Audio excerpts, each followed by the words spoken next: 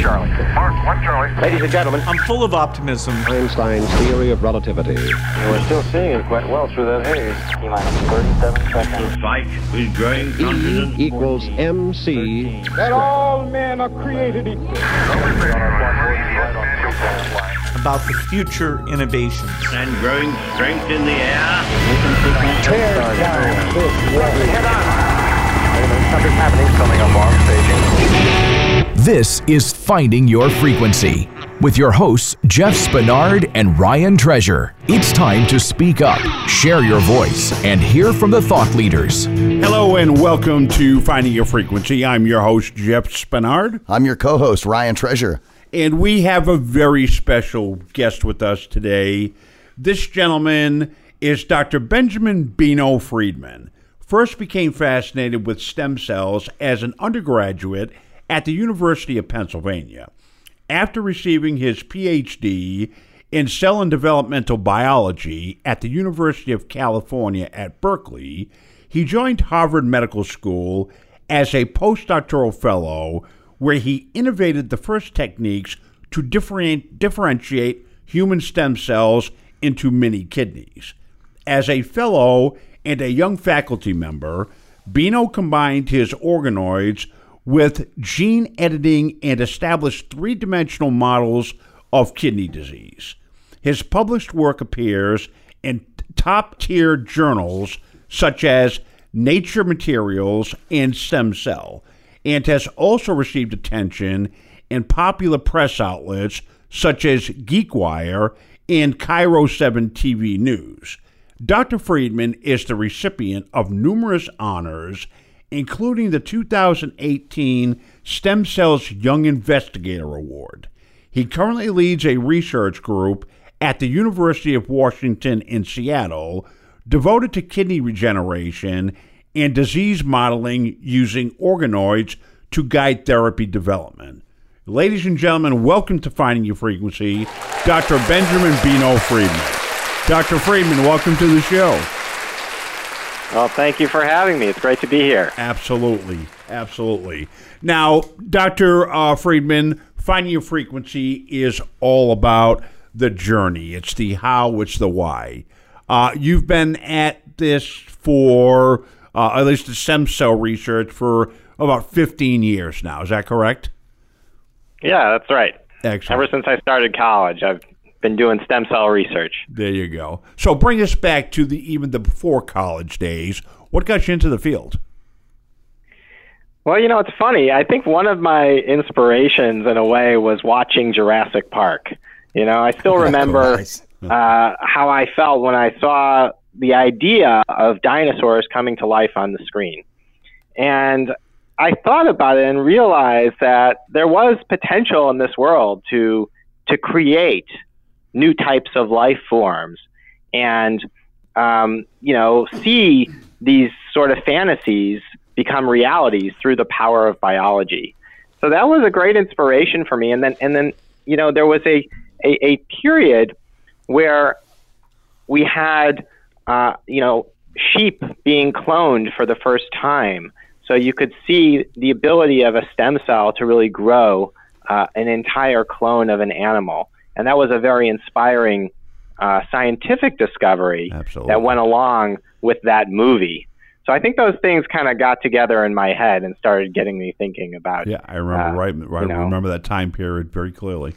Yeah, I always thought about that TV show too, and I'm like, man, just to be able to, you know, in my head it was always like, okay, you're taking DNA, right, from the, what was it, like a mosquito or whatever, taking DNA from the mosquito and then cloning it or something. But I guess stem cells are similar but different. I guess maybe, can you explain maybe the difference between that for folks so they kind of understand? There. So the stem cells are going to be the seed for the organism, and we all come from stem cells. In other words, you know, at our very earliest stages of embryonic development, we're just a ball of stem cells, and from that ball, the cells then undergo a process that we call differentiation, where they split into different types of cells. You know, there's going to be your heart cells, those are going to come out pretty early, blood cells, your brain cells, kidney cells, and they all come from an original stem cell. Right. That essentially has no specialization to it. So that's a miraculous kind of process if you think about it. Sure. You know, the idea in Jurassic Park, DNA that they found in a mosquito, right? DNA from a dinosaur, and put it back into another cell, like an egg, essentially try to fertilize the egg with that DNA, and from that grow a dinosaur, right? Mm-hmm. So essentially they were going and creating a stem cell using DNA from another source, right, to recreate the animal. And I think that kind of technology now, in a weird way, is becoming a reality as we're seeing, you know, the ability to change our DNA and the ability to grow organisms from stem cells. And, you know, it's all going from being science fiction into science fact in a gradual way. Right, right. Now, you it says here, you know, that you got fascinated with the stem cells when you were doing your undergraduate at the University of Pennsylvania. What was the push, or I should say, when you started getting into this? What was your goal when you enter into school at a higher level to learn more about this? What's the motivation? Well, I think a real turning point for me was at the end of my graduate studies. My uncle, who had a kidney transplant when he was 28 years old. So his original kidney that he had received from my grandmother had worn out. Ooh. And he was now without kidney function of his own, and he had to go on dialysis. And he was looking for a new kidney, and my dad was considering giving him one of his kidneys. And, you know, suddenly for me, it wasn't about, you know, making new dinosaurs anymore. Mm-hmm. It was, how can I help people like my uncle? You know, and these are people who have real needs for stem cell therapies. So that was a crystallizing moment on my journey. So when it hit home, and you were like, okay, this is much more real at this point. Yeah, I think, you know, there's only so far you can go with the sort of science fiction stuff. You know, if you have people in need, that's going to get you out of bed every morning, and at least for me, you know, help me feel motivated to go through all the effort and the challenges of actually doing this type of scientific research, right? So that kind of redirected me a little bit, and it gave me a way to take my natural excitement and you know, passion for this type of work and stem cell work, and maybe do something a little more, you know, practical and helpful with it. Wow, that's pretty cool. You know, I had always thought too, and you know, when you think back about like science fiction, especially, it's almost like, you know, the writers of people who come up with these really cool science fiction stories and technology, and then as time goes by, it's almost like people are like, you know, they see that technology that's science fiction, and it turns into the most wild and crazy inventions and ideas and technology and all that kind of stuff. Who would have ever thought that, you know, as you move down that road, that something somebody wrote like 20, 30, 40 years ago as something that could be possible is actually, you know, being researched and being used in the medical field now. That's amazing. Oh yeah, I mean, I think that writing is a form of human imagination. Sure, absolutely. And you know, we can dream, and if we can dream something, you know, we can make it happen. And part of the real pleasure of my job, in a way, is kind of seeing some of these fantasy ideas trickle into realities, and seeing sort of how the reality, in some ways, is very similar to what we had imagined, and in some ways is quite different. Sure. There's absolutely that crossover. Like we talk about Jurassic Park. we're taking the idea of stem cells and we're introducing, the dinosaur era, and, the movie's written based on facts. So, it's just cool to see how things happen. You see a movie and then things happen in real life. And you're like, oh, wow, that's just like this. But this, it was based because of reality. Exactly. Yeah. It's a cycle. Right. You have the findings in the scientific or the medical community, and then, there's the thought process involved of where can this go next, and how far can we take it. Exactly. Yeah, you think about. I'm a big Star Trek fan, and today happens to be Thursday. We're recording today, but so the new episode of Star Trek comes out today.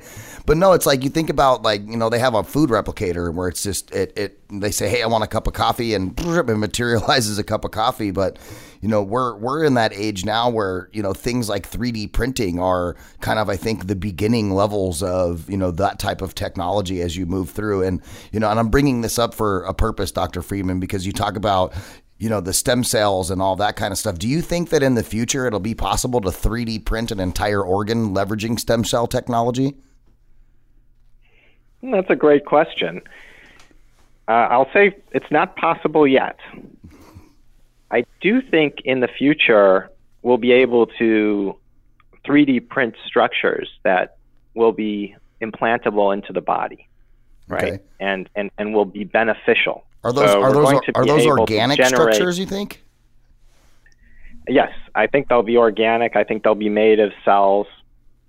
I think it's going to be most likely, in my mind, a combination of stem cells and the 3D printing type of technology. So the stem cells have some innate ability to assemble into these large structures and grow, just like a seed can grow into a plant, right? Mm-hmm. But, they don't do it that well outside of the body.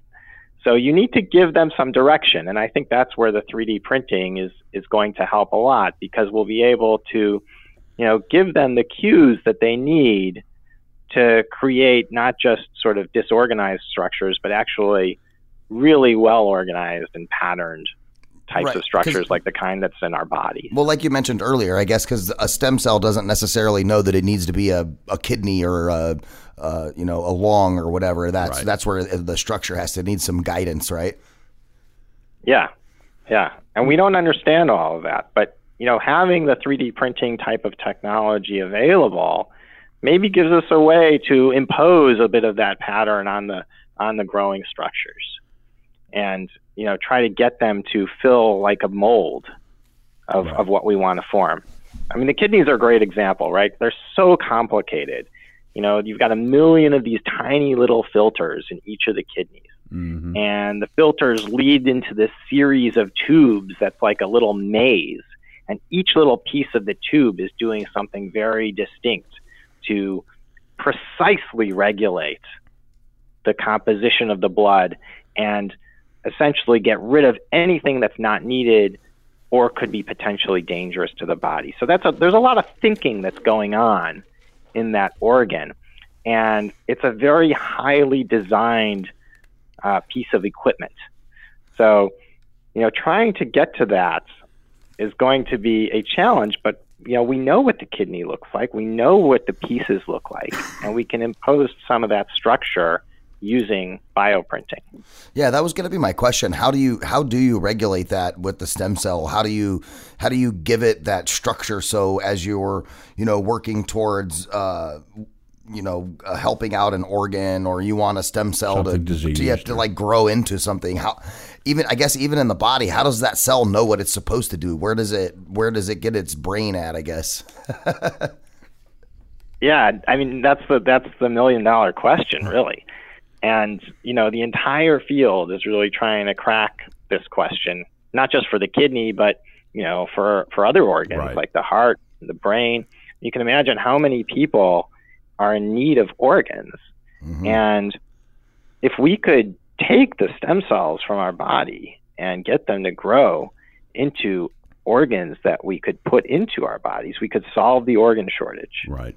And we could have organs for transplantation that would not be rejected by the body. Because if you recall, my uncle's kidneys, even though he got a very nice transplant organ from his mother, after time, his body will reject it because it recognizes that, even though you're related to your mom, you're not the same person. Uh-huh.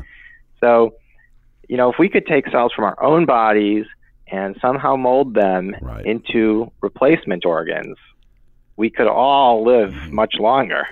So these are really an interesting question. So how far have we come over the last 15 to 20 years? Well, we've made some progress, is how I would look at it. One of the big discoveries about 20 years ago was, for the first time, we were really able to grow the stem cells.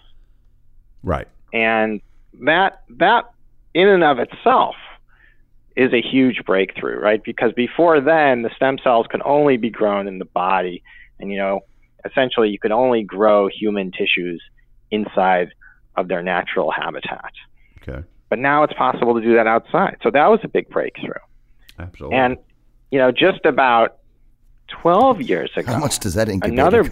Breakthrough where we could actually take cells from anybody and turn them into those types of stem cells, right? So now you have a way of essentially taking what we call an adult cell and reprogramming it back to the very earliest stages of development. So we've gotten much better at making the stem cells themselves. That's awesome. Now, at the same time, we've made improvements and advances in our ability to coax the cells into becoming our organ of interest. So we're now able to make probably, 50 or so different types of organ lineages from stem cells. So that wasn't really possible before. But we still have a long way to go when it comes to getting them to make something as complex and as large as, say, a human kidney. Gotcha. So that's where the frontier remains. That's the final frontier. Gotcha. If you want to take the Star Trek metaphor. So what are we doing medically right now with stem cells? Well, medically right now, I would say that the key examples of a stem cell therapy are in the blood system, right? So if you have a bone marrow transplantation, that is a stem cell transplant where you're taking stem cells out of the bone marrow and you're putting them back in to a different person potentially, or to the same person after changing them. And in that way, you can actually get the stem cells to grow new blood for your body. Okay. So that's the most successful, medically accepted example of stem cell therapy. So, Dr. Friedman, let's break this down for just a second, too, because I have a personal experience, too, kind of like you did with your uncle. I have one with my uncle. My uncle has COPD really bad, right? And so he walks around with an oxygen tank and all that kind of stuff. And so he's like, trying to figure out how he can live longer and have better lungs at work, because ultimately what would end up happening down the road is he would need a lung transplant for that. So where we live here in the state of Arizona, whatever procedure that they wanted to do with stem cells is actually illegal here. So he flew somewhere in Canada or something like that to go have this procedure completed. But basically they injected stem cells, right, that they took from him, grew and programmed them, I guess, the way that they were supposed to be programmed, and then reintroduced those stem cells into his lungs. And I'm going to ask you to break down what I'm explaining when we get done, because some of this stuff may not be fitting into the proper terminology or flow, but I thought it was amazing because he only had about 40% usage of his lungs, like 40% of 100% capacity. And after about, 4 or 5 months of injecting the stem cells, and it was like an ongoing process, he had to go back and have it done a couple different times throughout the months. But now his lung capacity is up to 70% from what Very it was. Nice. So it actually did the job. Yeah, and he now doesn't have to wear his oxygen mask all the time, or his oxygen oxygen unless there's like some mitigating circumstances, like he travels a little bit. So if he goes to Colorado and it's like a higher altitude with thinner air, then he needs to use the oxygen. But just that's my experience with the stem cell stuff. And kind of, what's your question? Yeah, well, that's my question is how does what happened with my uncle fit into what Jeff's question was with the actual medical usage, and maybe just tie that together so the audience. Right. I wanted to tell a story about something that I dealt with so we could have the audience kind of understand it from that perspective, and maybe they could internalize it for them.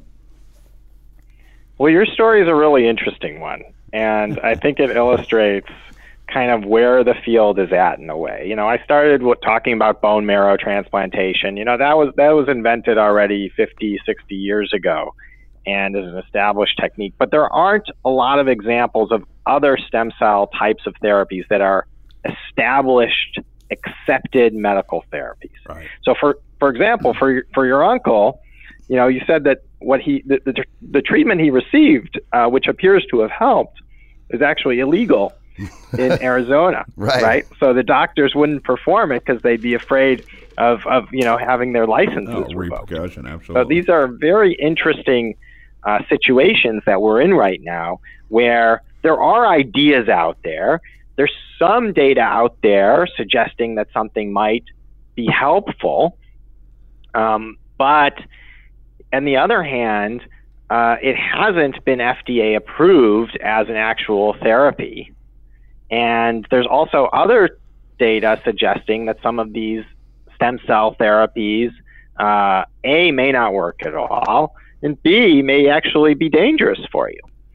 So all of that is the landscape that the patient now has to navigate and try to make a decision for themselves about how they're going to do something. And that's without even imposing, the whole situation of how they're going to pay for the whole thing. Right. So this is where we're at in the field, and one stem cell is not the same as another. If I were to say one thing about this, I would say the term stem cell is sort of a catch-all.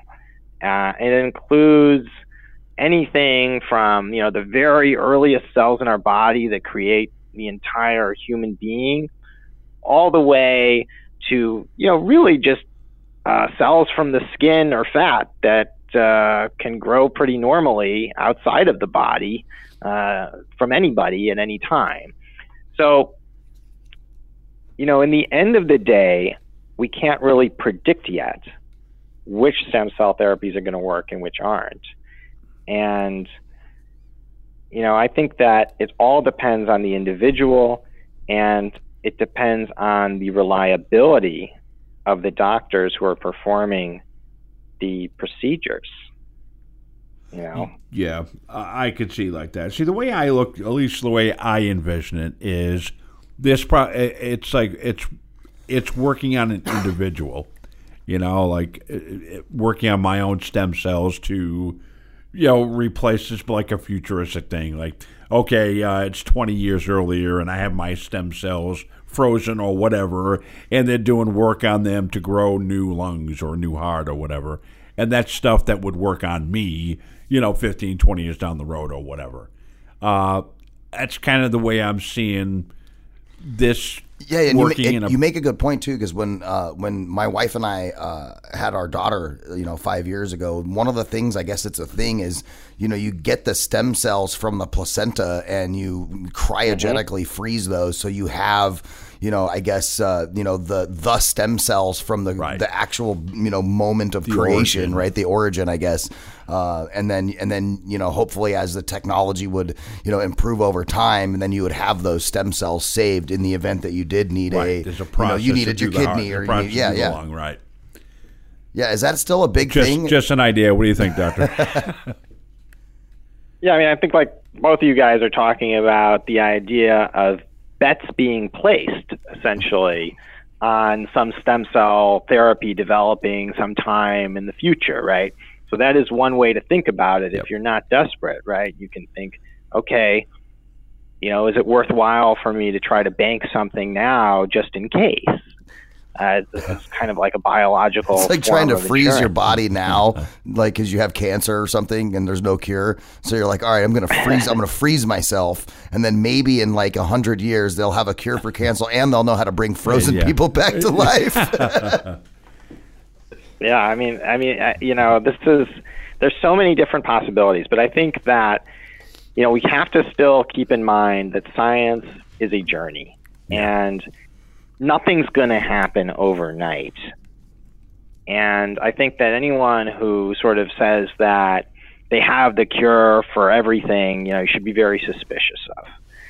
So, in the end of the day, the stem cell field is a very exciting field, but it needs more work to really get to where it has to go and to deliver on what we know the potential is.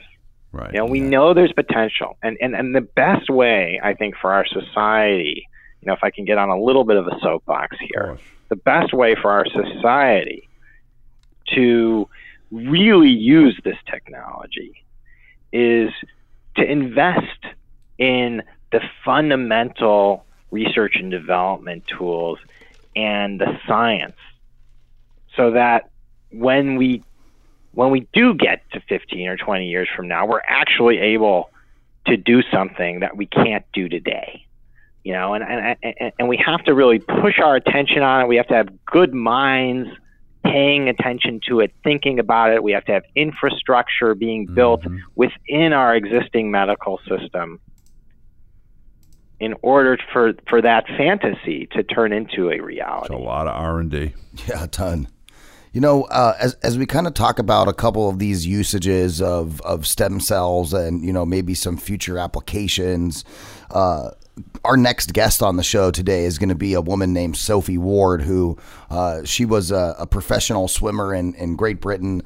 She was getting ready to go to the Olympics. So the government of Great Britain had invited her and her family to the 2008 Olympics in China. No, that's from 2002. So was it 2? Yeah. So it was 2002 in China. When she was down there. And so she went to China to go check out all this cool stuff for, swim. She was like 14 at the time. And so then by the time the next Olympics was going to happen, she was going to, be at the age to be able to compete. And so they're like, all right, let's get her, down there. Well, while she was down there, she got bit by a tick and contracted Lyme disease, right, which is a blood disease. And so one of my questions I might have, in that case is, how can stem cells help a person like Sophie who, has this terrible disease that's blood ridden? And is there future technologies along the lines of stem cells that would be able to help her? Yeah, that's a good question. And, I don't know exactly what her situation was, but it sounds like a pretty devastating example. And I truthfully don't know the answer to how we're going to cure Lyme disease. I think that for certain types of diseases where you had an infection and it impaired a tissue of the body, we could envision using stem cells to replace or to repair that component. And those stem cells may not need to be the most sophisticated, right? Because if it's an issue where it's a muscle or it's a connective tissue, the body already has stem cells in it that can try to repair the damage. Right. For other types of cells within the body, like neurons, for example, they're much more sensitive and difficult to replace, and we'd have to find a special sort of stem cell and grow it from the patient in order to transplant it back in. I think that a lot of the goal of the field is to, ideally reverse the effects of injuries or damage to the body to the point where a person has the type of performance that they had before. It's the difference between the state of medicine now, which is we're going to manage your chronic disease, but it's not a cure, right? We're managing the symptoms and we're helping you cope, making you function, and we're slowing it. where we want to go is to make it functional, to really have something that can cure the disease. Sure. And can take you back to where you were before you had any problem at all. Right. So, Dr. Friedman, where does one get more information on what you've been working up to or what you're working on, just to get more information on stem cell research from Dr. Benjamin Friedman? Well, I would recommend checking out our website. It's friedmanlab.com. So Friedman is Freedman. And we've got a variety of forms of information on the website, including links to, interviews like this one, webinars. There's some videos that you can watch that will actually show you what the stem cells look like that we work on and what the type of little mini kidneys look like, and even a news segment there. And I will just put in a shameless plug that we are trying constantly to raise funds for the laboratory. So there's a donation page as well. And if anyone is interested in investing there, never a shameless plug on Finding Your Frequency. No way.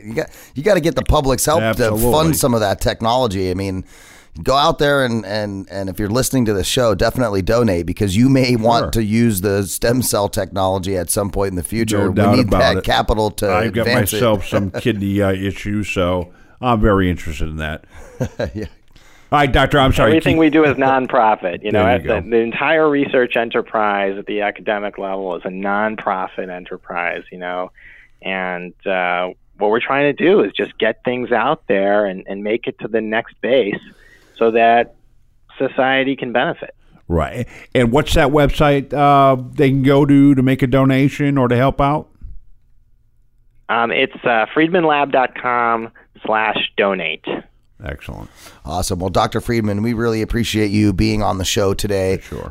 Thank you so much for your time, and the wonderfully enlightening conversation on stem cells was amazing. And kudos to you and all the work that you're doing in the field. And like I said before, guys, go and donate to the lab and help these guys advance this technology. Dr. Friedman, thank you. Yeah, we'll have to have you back on too. Thank you, Dr. Friedman. Been absolutely my pleasure. Thank you guys. You can check us out all over social media at Radio Ryan 1, at Jeff Spinney 2. Check out the website, findingyourfrequency.net. And coming up next, we're going to have a guest, Sophie Ward. She's going to tell us a little bit about her story with Lyme disease, being a professional swimmer, and then moving through 10 years of dealing with Lyme disease and how she overcame that. And she'll talk a little bit about the new book that she's got coming out. So stay tuned. We'll be right back right after these messages. Become our friend on Facebook. Post your thoughts about our shows and network on our timeline. Visit facebook.com/Voice America. Join Chris Epting every week for The Moment. Chris talks to some of the most amazing people you'll ever meet, including authors, artists, and athletes. And that's just the A-list. These celebrities and public figures have interesting stories that all showcase the moments that their lives took a certain dramatic turn, changing them forever and shaping them to be the person that they were meant to be.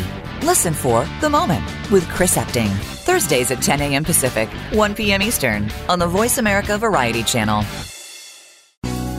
Do you know that over 70% of Americans with severe disabilities are unemployed? Are you one of the 2.5 million Americans with epilepsy? If you are, or know someone struggling with these issues, tune in to Disability Matters with Joyce Bender. On the show, Joyce will discuss these issues as well as others. She will have on nationally known guests that will offer helpful insight on disability matters and let you, the listener, call in with your questions and concerns. So if you struggle with a disability or know someone who does, listen to Disability Matters with Joyce Bender, heard every Tuesday at 11 a.m. Pacific Time here on VoiceAmerica.com. Have you friended us on Facebook yet? Why not? Just go to facebook.com/Voice America or search for the keywords Voice America. Once you are part of our Facebook network, you'll receive daily messages about what's happening with our shows, this week's featured guests, and new happenings at the Voice America Talk Radio Network. And you can add your voice to the always active discussions on our timeline. Just go to facebook.com/Voice America or search for Voice America.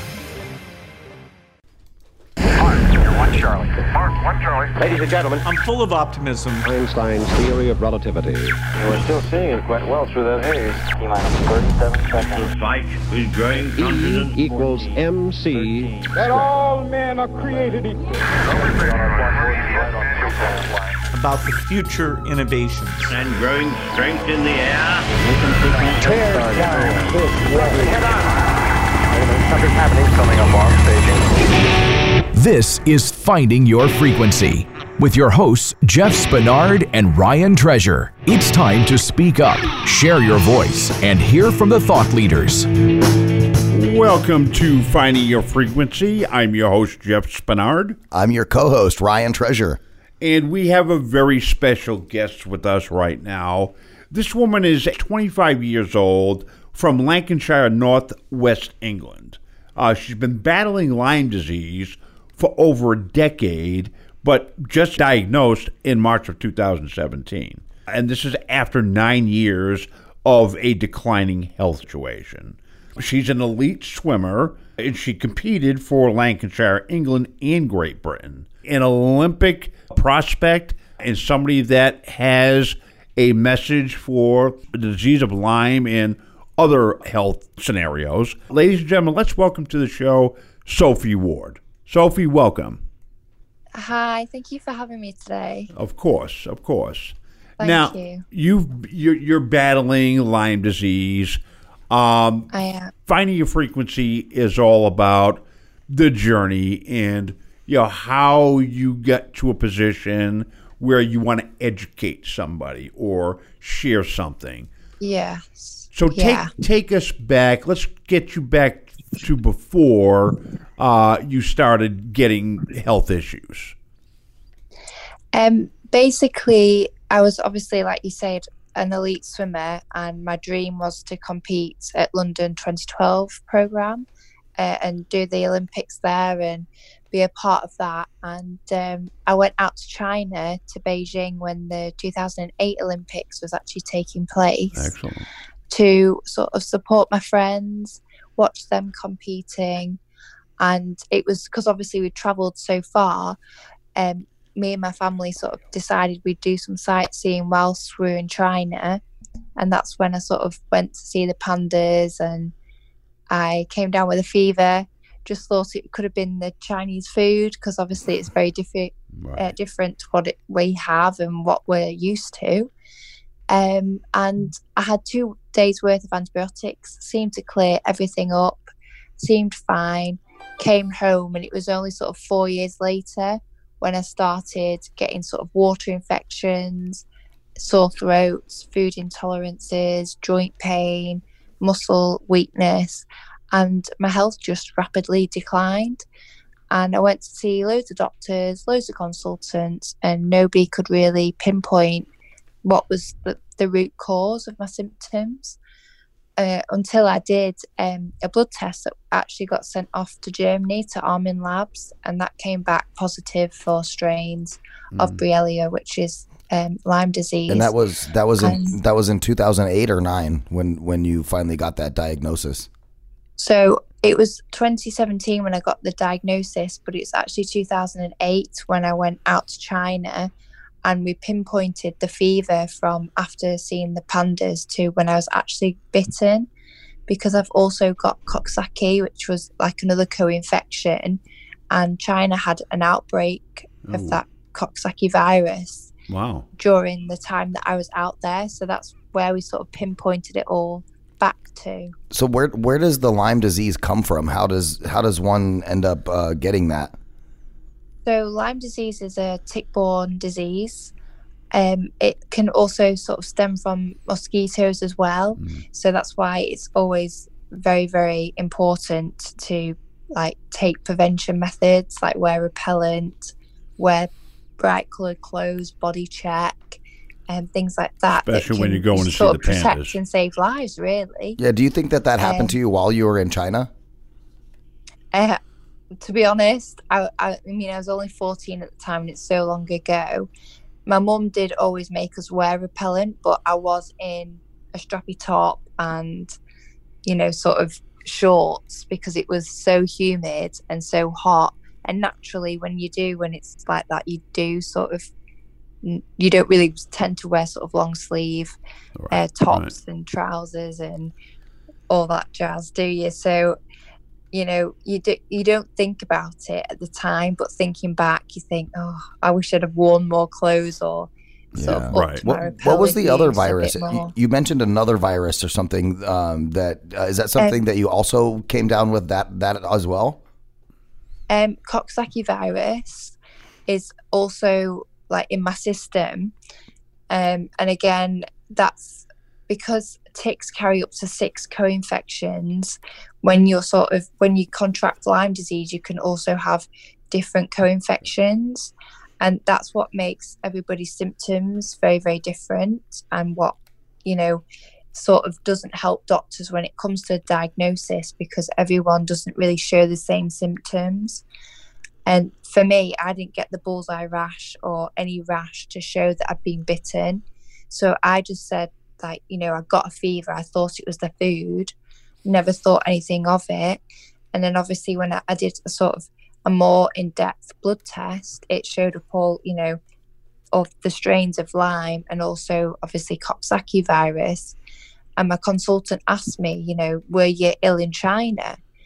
And I just said, well, no, I wasn't ill, and I didn't have a bite, but I did have a fever. And then that's when he said to me, this is when you sort of contracted it, because your blood tests show that sort of, other viruses that you've picked up. Just so I have this right, the diagnosis was in March of 2017. Yes. And the story going back to the Olympics and being in China, the diagnosis, you guys are guessing that that's when it could have happened? Yes. Okay, yeah. So there's no real answer to when you got the disease, but you're kind of thinking logical here as to where you could have got it. Yes. Okay. Yeah, exactly. All right, now I'm on the same page. I just want to make sure everybody was on the same page. Yeah, it was important for our listeners to understand, what Lyme disease is, so they can kind of understand, some of the prevention and awareness components that I know you've been advocating too. You have been raising awareness in the media, like the Daily Mail and BBC Breakfast and Sky News. Tell us a little bit. Voice America. And right here at Voice America. Yeah, of course. So tell us a little bit about what you're doing, reaching out and working with the community to let people know about this issue that you're having. Yeah, so obviously, like we said, there's no sort of cure currently, unfortunately, and diagnosis is very difficult. Even though I went 9 years being undiagnosed, so many people go 30 plus years, battling with symptoms that their doctors can't sort of pinpoint the reasoning behind. So that's why it's sort of critical to get the awareness out there, get education out there, because like I was saying before, like simple prevention methods like wearing repellent and keeping on top of, spraying every 8 hours could actually protect and save lives. And if people know that for a fever and sort of chills and migraines are other symptoms of Lyme disease, they might be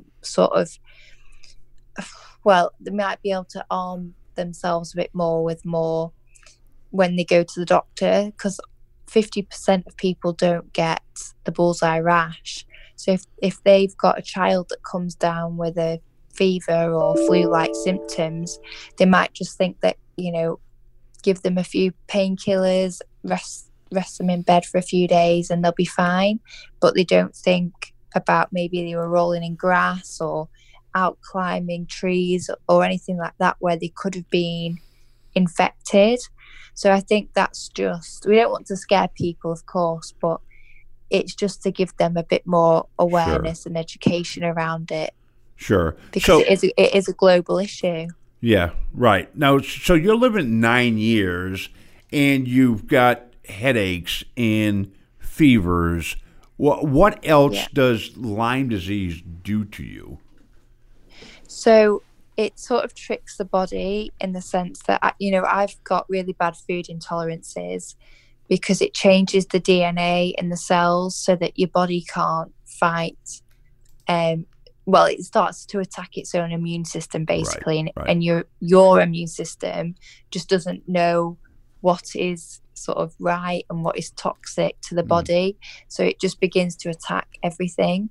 So a lot of people become intolerant to certain chemicals, foods, materials, because the body is just completely just so out of whack, just haywire, right? And the immune system is so suppressed that it just doesn't fight off any infections, and that's why it's really like we get ill really easily. Right. So is this something that you have to deal with, things like that, on a daily basis now? Like, what kind of, treatment regimen have you been on? And, like, how is your quality of life now that you've been diagnosed and you've started to kind of, figure out what the problem is? How are you addressing that problem in an ongoing capacity? So a lot of people do ongoing antibiotic treatments via infusions, which for some people it works, but for me, my body is too weak, so it just sends it into shock because I've got so many other infections as well as the Lyme that's really strong in my body. So I've had to go down the herbal route, and I take herbal supplements that boost my immune system just so that I can try and fight off any infections that do come my way, so it's not causing, because obviously at this point my body is so weak, anything could just tip me over the edge. So anything to sort of strengthen it is really, really vital.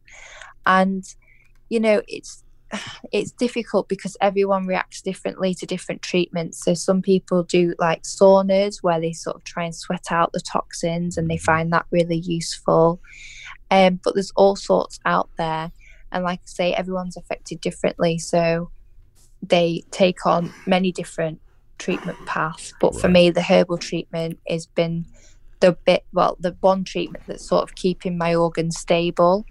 I have blood tests every week that sort of look to my kidneys, my liver, everything like that, to make sure that everything is kept stable, because the minute that it probably dips, I'm probably going to have to think about another treatment plan, and I'm not too sure which direction I'd go in at the minute, because like I say, I am lucky in the fact that I have kept everything stable for the last 12 months. What's a normal day look like for you? So it's very difficult in the morning because I have a lot of joint pain. I suffer a lot with migraines, so I always feel like I've been knocked down by a bus, and you just feel hungover, you just feel sick, you feel weak. So there's some days when I lie in bed, and because I'm so stiff, my mum will have to pull me up out of bed. I'm practically housebound. I can't drive. My mum supports me. I do still manage to make and cook my own food, but it's not always easy. Sometimes we walk around the shop and I can do 20 minutes and then I'll be like so tired.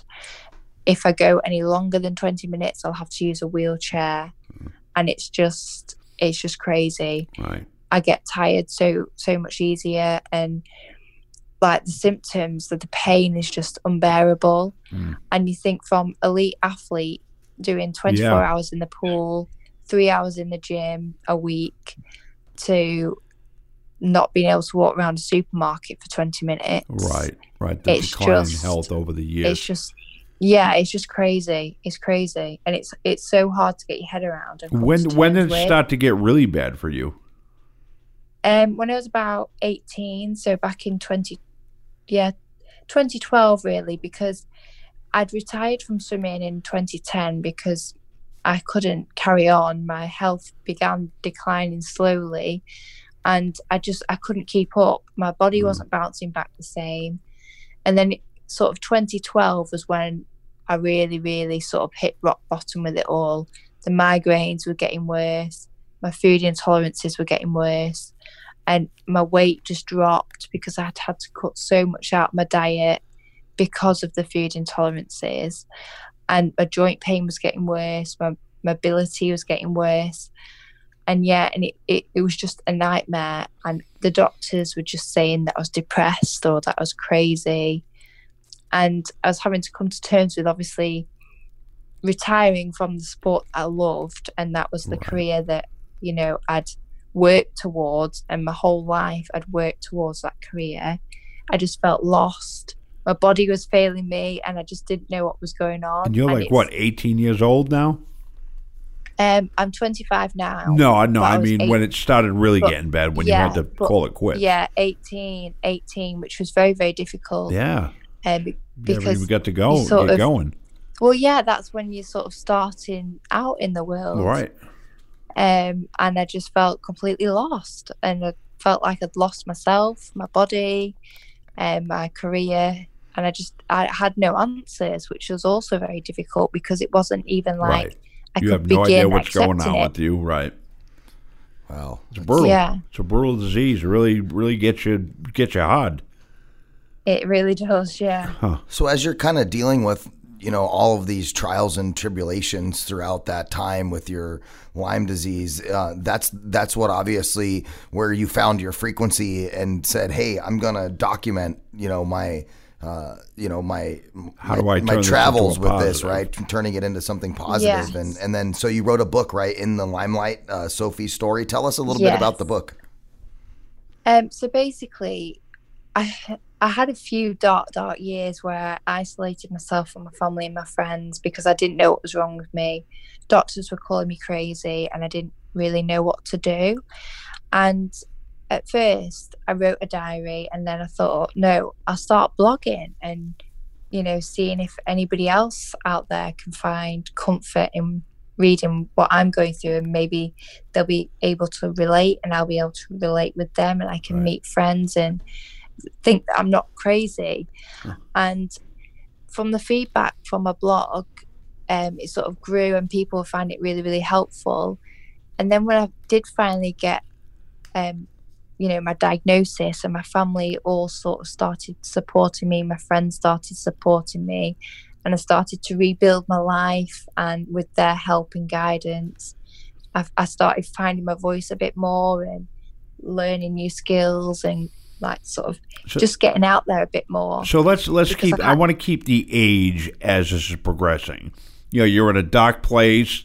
You don't want to hear it anymore. Don't even want to see anybody. You start writing your blog. What are you, 19, 20 at the time? When is this happening? Yeah. So I started my blog when I was 21. And that was difficult because I'd had my 21st birthday. I'd moved into my own house, and my house was kind of my security blanket, because on the outside towards everybody I looked like I was doing okay, and I wanted everybody thinking that I was doing okay. But on the inside I was really, really struggling to cope. Right. And it was a place where I could hide away, and my family and my friends didn't have to see me going through all the symptoms that I was going through, basically. I started blogging when I was 21, and then I was diagnosed when I was 23. And now, that was how the attention you were getting from the blog, what kind of feedback were you getting there?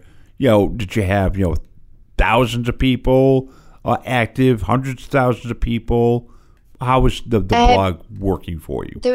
There was just like sort of a connect group of a couple of hundred that would read regularly and just say they were battling with chronic illnesses, invisible illnesses, and they felt like they were crazy. They were having doctors and GPs telling them that they're crazy. They didn't have the support of their family. They were wanting to commit suicide. They felt alone. They didn't have any friends. They couldn't go out. Right. So you created this group, basically, and this is what kind of broke you out of your funk, or?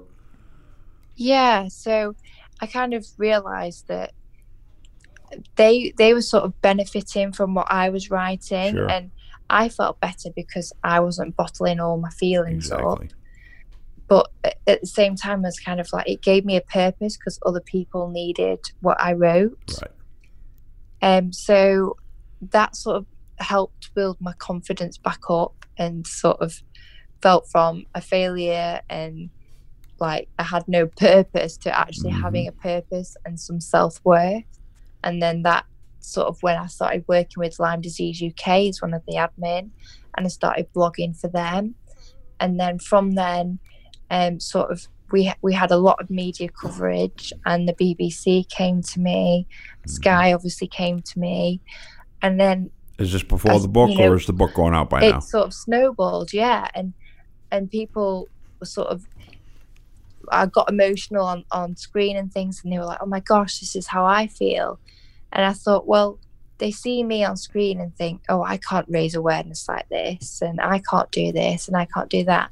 And I wanted them, I wanted to be proof that you can do it. You can still chase your dreams. You can still create a life, even when you're battling chronic illness and chronic diseases. It's not a brick wall. You can sort of work around it. Sure. It's not a life that we ever planned or one that we'd wish upon anybody. But neither should we sit in a dark room and not do anything. Right. Huh. So it was a long process, but I wanted to share, from going from rock bottom, the story of building it all the way back up. Absolutely. And sort of creating something out of a bad circumstance, really. What kind of advice do you have for somebody who's, going through something similar that you've gone through? What kind of words of encouragement would you give them?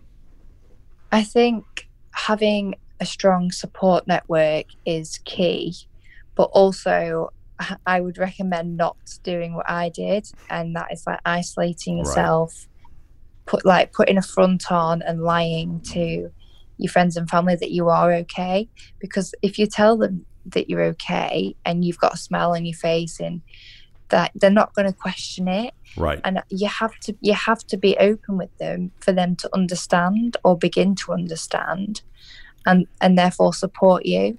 So that would be my the top advice, is just to be open and honest with your support system. Excellent. And then also try not to be negative and always seek positives. There's always a positive. There's always a silver lining on the cloud. Right. And nobody's life goes to plan. Even we can get through A, B, C, D, and E. Sometimes we have to work our way through to find our path, and we've just got to keep hope and faith and not give up, because the sun does always have to rise, and storms always pass, and we just have to learn to dance in the rain and just keep hope in our heart. Absolutely. You're absolutely an inspiration. Sophie, what's next? Where do you go from here?